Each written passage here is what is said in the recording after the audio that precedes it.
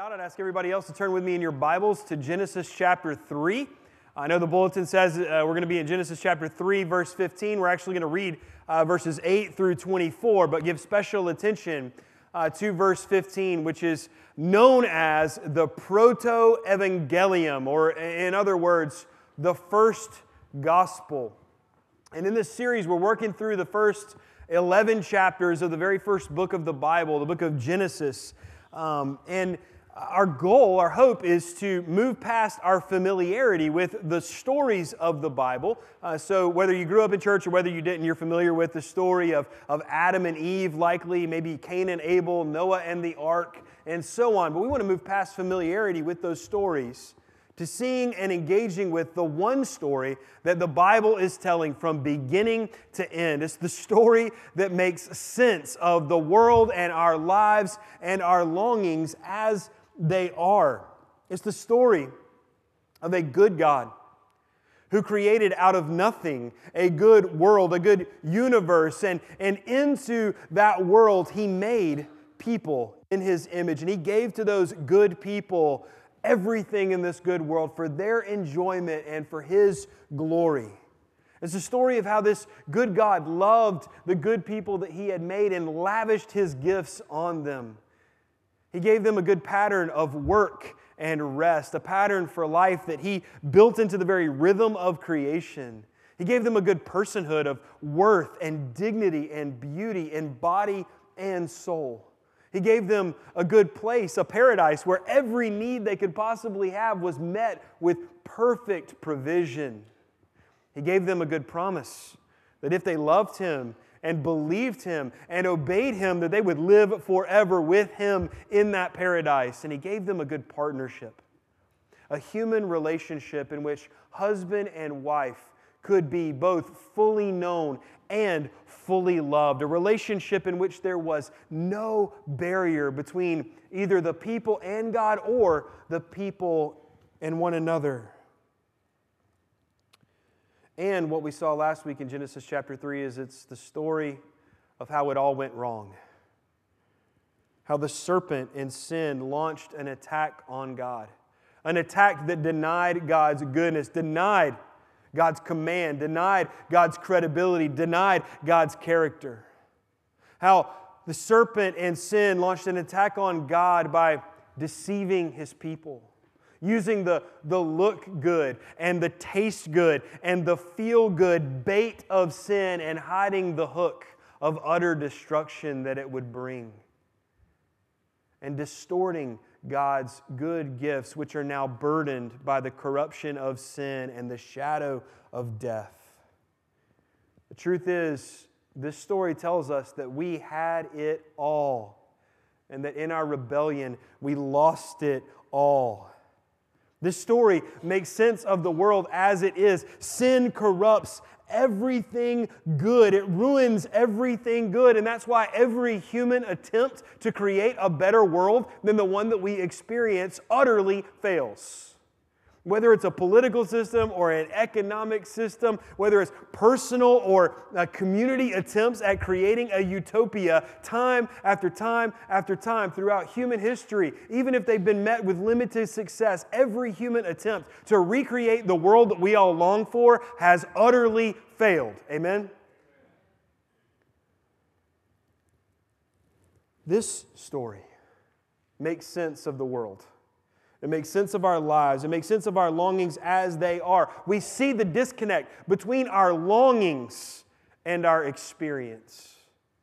We see our own self-sabotage, and we know there must be more. All of us, every human being on the planet knows there must be more than what we experience.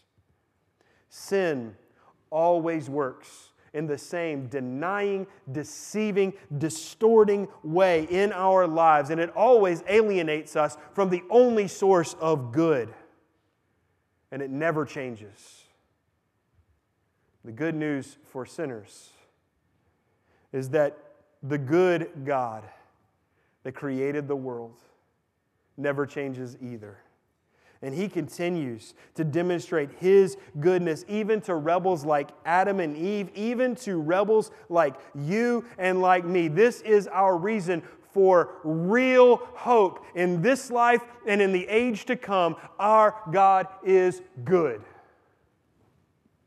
So let's look together at Genesis chapter 3, and I'd ask you if you're able to stand in honor of God's word. We're going to read verses 8 through 24. This is after Adam and Eve have chosen to go their own way, rather than to obey the Lord's good promise and command to them. And they heard the sound of the Lord God walking in the garden in the cool of the day. And the man and his wife hid themselves from the presence of the Lord God among the trees of the garden. But the Lord God called to the man and said to him, "Where are you?" And he said, "I heard the sound of you in the garden, and I was afraid because I was naked and I hid myself." God said, "Who told you that you were naked? Have you eaten of the tree of which I have commanded you not to eat?" And the man said, "The woman whom you gave to be with me, she gave me the fruit of the tree and I ate." Then the Lord God said to the woman, "What is this you have done?" The woman said, "The serpent deceived me, and I ate." The Lord God said to the serpent, "Because you have done this, cursed are you above all livestock and above all beasts of the field. On your belly you shall go, and dust you shall eat all the days of your life. I will put enmity between you and the woman, and between your offspring and her offspring. He shall bruise your head, and you shall bruise his heel." To the woman he said, "I will surely multiply your pain in childbearing. In pain you shall bring forth children. Your desire shall be for your husband, and he shall rule over you." And to Adam he said, "Because you have listened to the voice of your wife, and have eaten of the tree of which I commanded you, you shall not eat of it. Cursed is the ground because of you. And in pain you shall eat of it all the days of your life. Thorns and thistles it shall bring forth for you, and you shall eat of the plants of the field.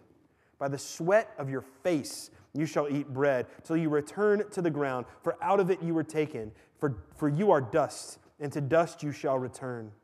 The man called his wife's name Eve, because she was mother of all the living.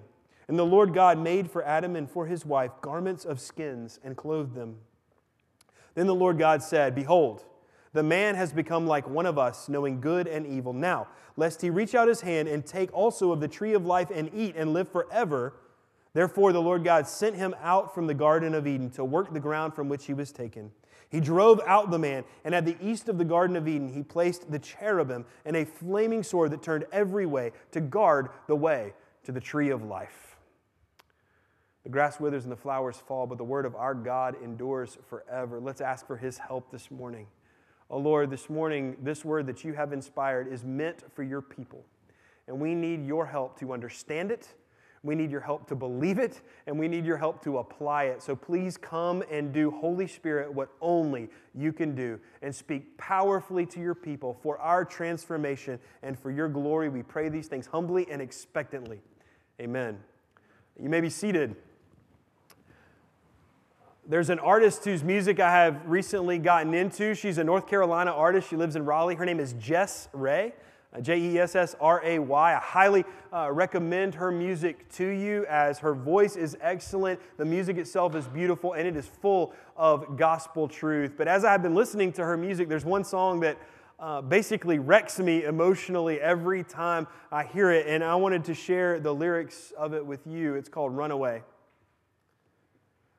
I can see it in your eyes. You're going to run. You're going to run. I can hear it in the way that you speak to me, that you're going to leave. And as you slip away, I will say, as you pack your things, I will sing. Even if you run away from me, over the mountains, through the valleys, I will not rest, but search east and west to bring you back with me. Even if you sail away from me across the oceans and the seas, I will move again like the mighty wind to bring you back with me. I'm going to move again like the mighty wind to blow you back with me. I have seen this all before. It is all too familiar. But you will never see the bottom of my storehouses of love. So as you use the night to make your flight, no choice that you will make or path that you will take will change my mind. Even if one day you decide you will find somewhere else to hide. I will walk your way and call your name and wait for your reply. Even if you make up your mind you don't want to be by my side, I will leave behind the 99. Oh, that you'd be mine. I will leave behind the 99. Oh, that you'd be mine. Even if you stomp and scream and huff, tell me that I'm not good enough. I'll take every swing and every blow until you know my love. Even if you beat upon my chest, tell me that you don't understand. I will love you and teach you to love me again. I'm going to love you and teach you to love me again. That song is a powerful picture of who we are and who we have been since Genesis chapter 3. And it's a powerful picture of who our God was and is and always will be. We are the runners and the rebels. We are those who reject and resist God's love and goodness. But our God who created everything, He is good and He loves us and He will not change His mind. And what we see in this chapter and in all the rest of the chapters of the Bible is that our God is tenaciously committed to us, regardless of how we treat Him, and He will never stop demonstrating His goodness to us. I want you to hear that again. Sinner, our God is tenaciously committed to us, regardless of how we treat Him. And He will never stop demonstrating His goodness to us. And we see that in the aftermath of humanity's rebellion against God here in Genesis chapter 3. And we see it in at least three ways. The first way we see is this. In the midst of our rebellion, God pursues us. In the midst of our rebellion, not when we turn back to Him, not when we have it all together, not when we're responsive, but in the midst of our rebellion, God pursues us. One of our 4 children is a runner. And by that, I don't mean that she gets out and runs miles. What I mean is that when she knows that she has done something wrong, when she knows that she's about to be in trouble, she takes off. And she goes to one of basically 3 or 4 places in the house, and she gets as small as she can in that place to hide from us. I'm not going to name names, by the way. And I'm not sure what it really accomplishes because we know where to look. And as a parent who loves our child, it's our job to pursue. But it still happens a good percentage of the time. And the truth is, with this particular child and with me, the apple doesn't fall far from the tree. That our very first parents, when they realized what they had done, their instinct was to do what? To run and to hide from God. And of course, that was a foolish instinct. With my child, at least there's a chance that she's going to pick a place to hide that I won't find her, at least for a little while. But Adam and Eve knew that God knew and saw everything. But look how gentle and gracious God is to them. God doesn't tap His foot and fold His arms and say, Adam, stop. Come out and deal with the consequences of what you have done. Instead, God gives an invitation for Adam to respond voluntarily. He says, even though God knows absolutely where Adam is hiding in this moment, He says, where are you?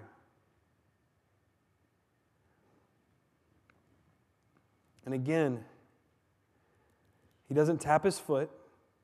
He doesn't say, Adam, I can see you. Instead, He gives an invitation for Adam to respond voluntarily. Where are you? And Adam, apparently realizing the futility of hiding, responds to God with a foolish answer. It's foolish on 2 levels. It's foolish because, one, Adam says, I was naked, so I hid. It's foolish because, well, God made Adam and He made him naked, so dude, He's seen you naked. There's no reason to hide. It's also foolish because what Adam does in saying that he is naked is he confirms exactly what God already knows. that Adam has rebelled and sinned against God and rejected His word. Adam says, I was naked, so I hid. But God doesn't roll His eyes and let Adam really have it. He continues to demonstrate love and patience. He says, again, who told you that you were naked? And He gives him an opportunity to confess. Have you eaten of the tree of the knowledge of good and evil, the tree that I told you not to eat from? When Adam then tries to shift the blame to his wife Eve, God does not put him on blast for his passivity in the exchange with Eve or for his cowardice in blaming Eve. Instead, in grace, He turns to Eve and gives her a chance to respond. What is this that you have done? In the midst of our rebellion, God pursues us tenaciously, lovingly, patiently. He is slow to anger and abounding in steadfast love. Even when we reject Him and rebel against Him, when we run from Him in our sin and in our shame, He comes for us and He extends grace to us again and again and again. The fact that you are here this morning is evidence of God's personal pursuit of you. You're not here because of some fluke or accident. You're not here merely because you have cultivated a habit of coming to worship on Sunday in your lives. You are here this morning because our sovereign God means to demonstrate His love and His goodness to you again. He has something to say to you today. He has something to do in you, and He is graciously calling out to you once again, where are you? And I would ask you, how have you been running away from Him? Has it been through open rebellion of knowingly doing what He has commanded you not to do? Has it been through self-righteousness of trying to earn God's favor by being a good person and checking off the right boxes? Has it been through believing the lies of the serpent that God is done with you and the shame that makes you want to run from His presence? Has it been through fear of what God might ask you to do or what He might ask you to give up if you answer His call? All of us, like our first parents, tend to be runners. The good news for runners and for rebels is that no matter where we go, no matter where we hide, we can't get away. Like the shepherd who leaves the 99 to go after the one, our God pursues us. And your assignment for today as you leave this place is to take some time today to think about what are some specific ways that you have tried to run away from God? And what are the specific ways in which He has pursued you to bring you back? God lovingly pursues us, even in the midst of our rebellion. And what we see here, secondly, is that in the midst of our rebellion, God provides for us. Not only does He pursue us, He also provides for us. And we see that in verses 16 through 24. You know, sin has natural and legal consequences. And we see the natural consequences of sin in the shame and the sorrow that Adam and Eve feel immediately after they sin. It says they ate the fruit, their eyes were open, and immediately they realized that they are naked and they felt shame. God had not come to convict them of their sin or to condemn them for it. Just on their own, they immediately felt the natural consequences of having disobeyed God, which was shame and sorrow. We experience the natural consequences of sin when we worship things that are not God, and then they fail us and prove to us that our worship of them they were not worthy of. When we feel the disconnect between our profession of what we believe about God and the way that we actually live, when we use His name in vain. When we fail to keep the Sabbath, then we find ourselves both physically and spiritually exhausted. When we feel the sting of our parents' disappointment when we fail to honor them. When we harbor anger and resentment against others in our hearts and then find ourselves lonely and alienated from people and relationship. When our lust leaves us feeling so dirty and ashamed and unworthy of love. When we take what is not ours and we find that it was not worth it. When our lives are exposed, when our lies are exposed by the truth because they always are. when we're perpetually dissatisfied because we desire what others have, the natural consequences of our sin are simply reaping what we sow. But sin doesn't only have natural consequences, it also has legal consequences. The God who is, the God who created everything, our God is a God of justice. He established His covenant with Adam and Eve, that good promise that if they believed Him, if they loved Him and obeyed Him, that they would live with Him forever.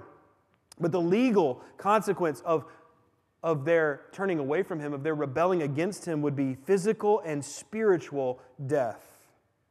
There are just consequences for rebellion and natural consequences as well. And we see those consequences in God's announcement of the curse, His announcement of judgment on the man and on the woman and on the serpent and on the earth.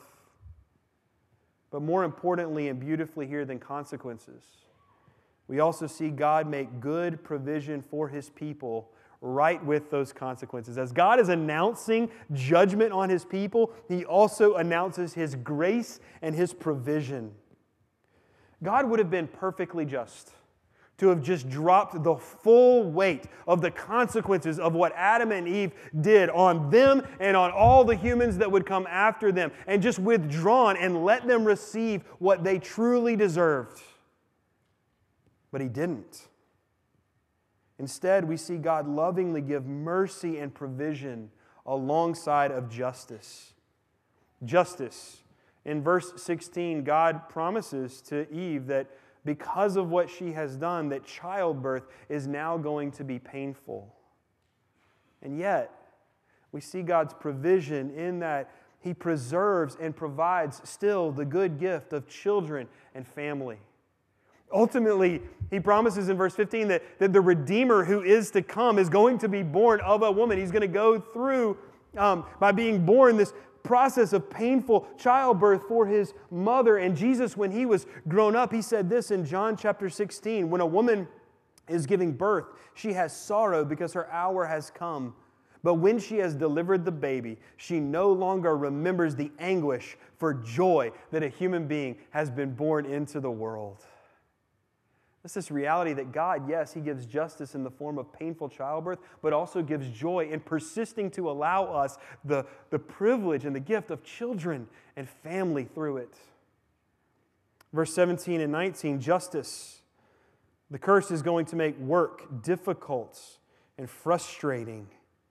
And yet God provides food from the cursed ground to nourish our bodies and to sustain life, plants and even bread. Even though work is going to be hard, God preserves, even in His judgment, our capacity to bear fruit in our work and to enjoy the fruits of our labor and to appreciate a job well done. The curse is going to make marriage and other relationships with people difficult, but in His goodness and love, God preserves our capacity for relationship and continues to provide the one flesh union that He designed in marriage. God knows it is not good for us to be alone, so He provides marriage and other relationships for human beings, even with the challenges that sin brings to those relationships. Verse 21, I just want to read it. Just see God's loving provision. And the Lord God made for Adam and for his wife garments of skins and clothed them. Now, the natural consequence of their sin was this shame that they were naked. God made them naked, and actually in their original state, when everything was good, it says that Adam and Eve were naked and they felt no shame. Shame was a consequence of their rebellion against God, and yet God comes to them in their rebellion, in their shame, and He provides for them there. He even covers the results of their sin. They had these inadequate clothes that they had rudimentarily put together to cover themselves of fig leaves, and God removes their inadequate clothing, and He gives them real garments made of animal skins to cover them and to cover their shame. And I would just say we're very much like Adam and Eve here. When we sin, when we feel the shame that's associated with our sin, whether we experience the natural or legal consequences of our sins, we tend to try to cover up, don't we? Before God, we get whatever fig leaves we can before God and others, and we just kind of cover ourselves up. But that covering is always inadequate. We are never good at covering our sin and covering our shame. And so what does God do? In loving kindness, He meets us with provision. He takes away our inadequate coverings, and He gives us a real covering. He gives us the covering of Christ's righteousness. In verses 19, 22 through 24, we see that the big legal consequence of sin is death. For you are dust, and to dust you shall return. And in order to enforce that just consequence, God expels Adam and Eve from paradise and from access to the tree of life. And on its face, that doesn't seem like grace and provision, but it most certainly is. Imagine what would have happened if Adam and Eve had been able to take from and eat of the tree of life in their fallen and broken and shameful state. They would live forever with shame, with brokenness, with sin, with suffering, and with alienation from God. See, the truth is, the way that our lives are now, the way that the world is now, none of us really wants to live forever in these conditions. I used to eat breakfast with a couple of guys who were officers in the church where I was the director of student ministry, and one of those guys' name was Glenn, and his dad was advancing in age and he was declining in health. And so we would often pray for Glenn's dad. And Glenn made the comment multiple times that all his life growing up, his dad would pray over their meals as a family. And one of the things that he always prayed for was long life. And as his dad advanced in age and declined in health, Glenn said he doesn't pray for that anymore. In God's gracious and good and loving provision, He does not allow us to live forever in the broken state and the broken world that sin brought. What the catechism that we just read a little while ago calls misery. Instead, He makes provision for us to be restored and resurrected. He triumphs over death through death, and we see that promised in Genesis 3:15. The last way that we see God continue to demonstrate His goodness is that in the midst of our rebellion, God promises us redemption. In the midst of our rebellion, God pursues us, and He provides for us, and He promises us redemption. Charles Spurgeon, that great preacher in England, said this: "This is the first gospel sermon that was ever delivered upon the surface of this earth. It was a memorable discourse indeed, with Jehovah Himself for the preacher and the whole human race and the prince of darkness for the audience. Is it not remarkable that this great gospel promise should have been delivered so soon after the transgression? As yet, no sentence had been pronounced upon either of the two human offenders, but the promise was given under the form of a sentence pronounced on the serpent. Not yet had the woman been condemned to painful travail, or the man to exhausting labor, or even the soil to the curse of thorn and thistle. Truly, mercy triumphs over judgment. Before the Lord had said, 'Dust you are, and to dust you shall return,' He was pleased to say that the seed of the woman should bruise the serpent's head. Let us rejoice then at the swift mercy of God, which in the early watches of the night of sin came with comforting words to us." God comes in, takes up the quarrel personally, and causes the serpent to be disgraced on the very battlefield upon which he gained a temporary success. He tells the dragon that he will undertake to deal with him. This quarrel shall not be between serpent and man, but between God and the serpent. And God promises that there shall rise in fullness of time a champion who, though he suffers, shall smite in a vital part the power of evil and bruise the serpent's head. I will put enmity between you and the woman, and between your offspring and her offspring. He will bruise your head, and you will bruise his heel. There are two sides to this promise, of course. There are the consequences for the natural side. Satan used a vehicle to tempt Adam and Eve, and that was a serpent. And this explains the natural contentious relationship between human beings and snakes.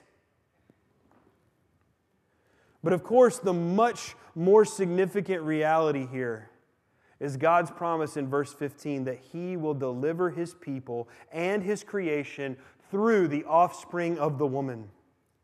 One day, a human being would be born who would rescue humanity and rescue creation from our rebellion and its consequences, both natural and legal. And this rescue mission would be costly.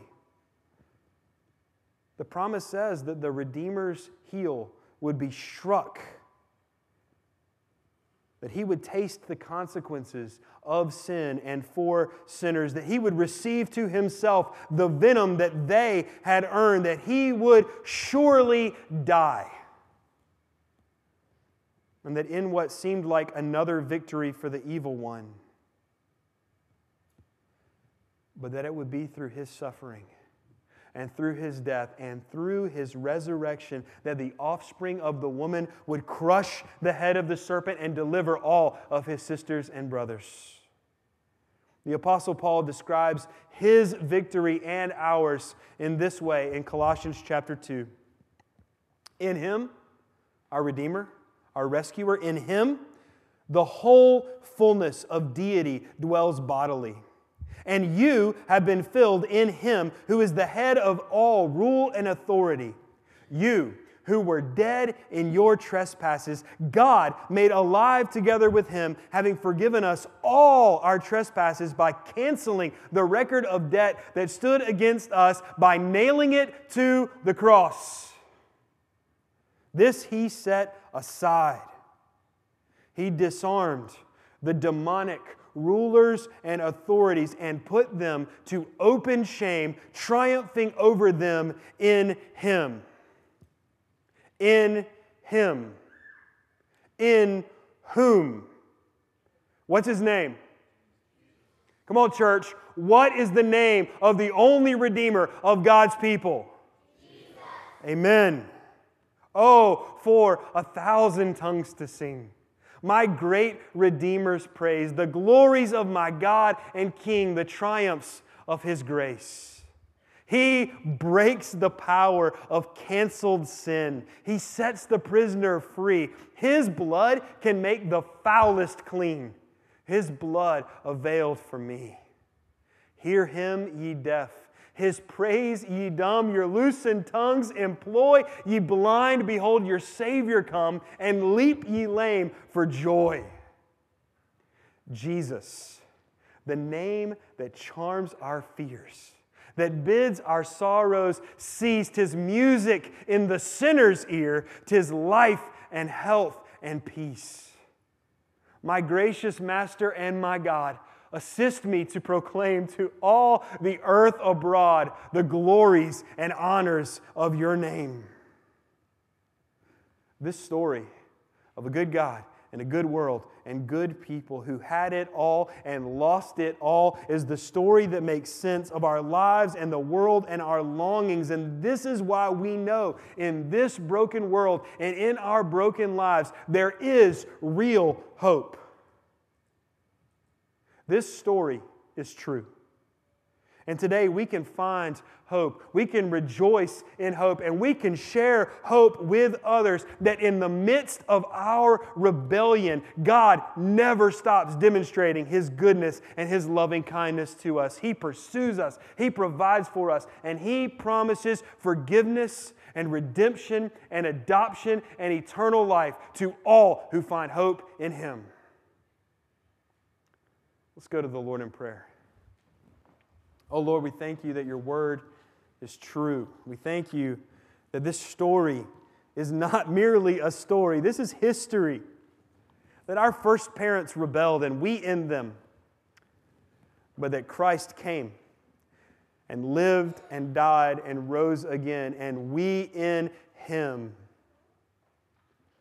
And so, Lord, I pray that we today would see Jesus afresh. that we would worship Him as we ought, that we would seek Him with all of our hearts and all of our lives. And oh Lord, would you show us again in Him, would you assure us again in Him that you will never stop demonstrating your goodness to us in Him, for you have done it all. It is finished. Lord, I pray today that we would be buoyed and encouraged and renewed and emboldened by the good news that you love us, that you are committed to us, and that you will never stop. You will never change your mind, and all the evidence we will ever need is in Him. We pray in Jesus' name. Amen. Well, I ask that you would please stand, and we're going to respond to God's word and song.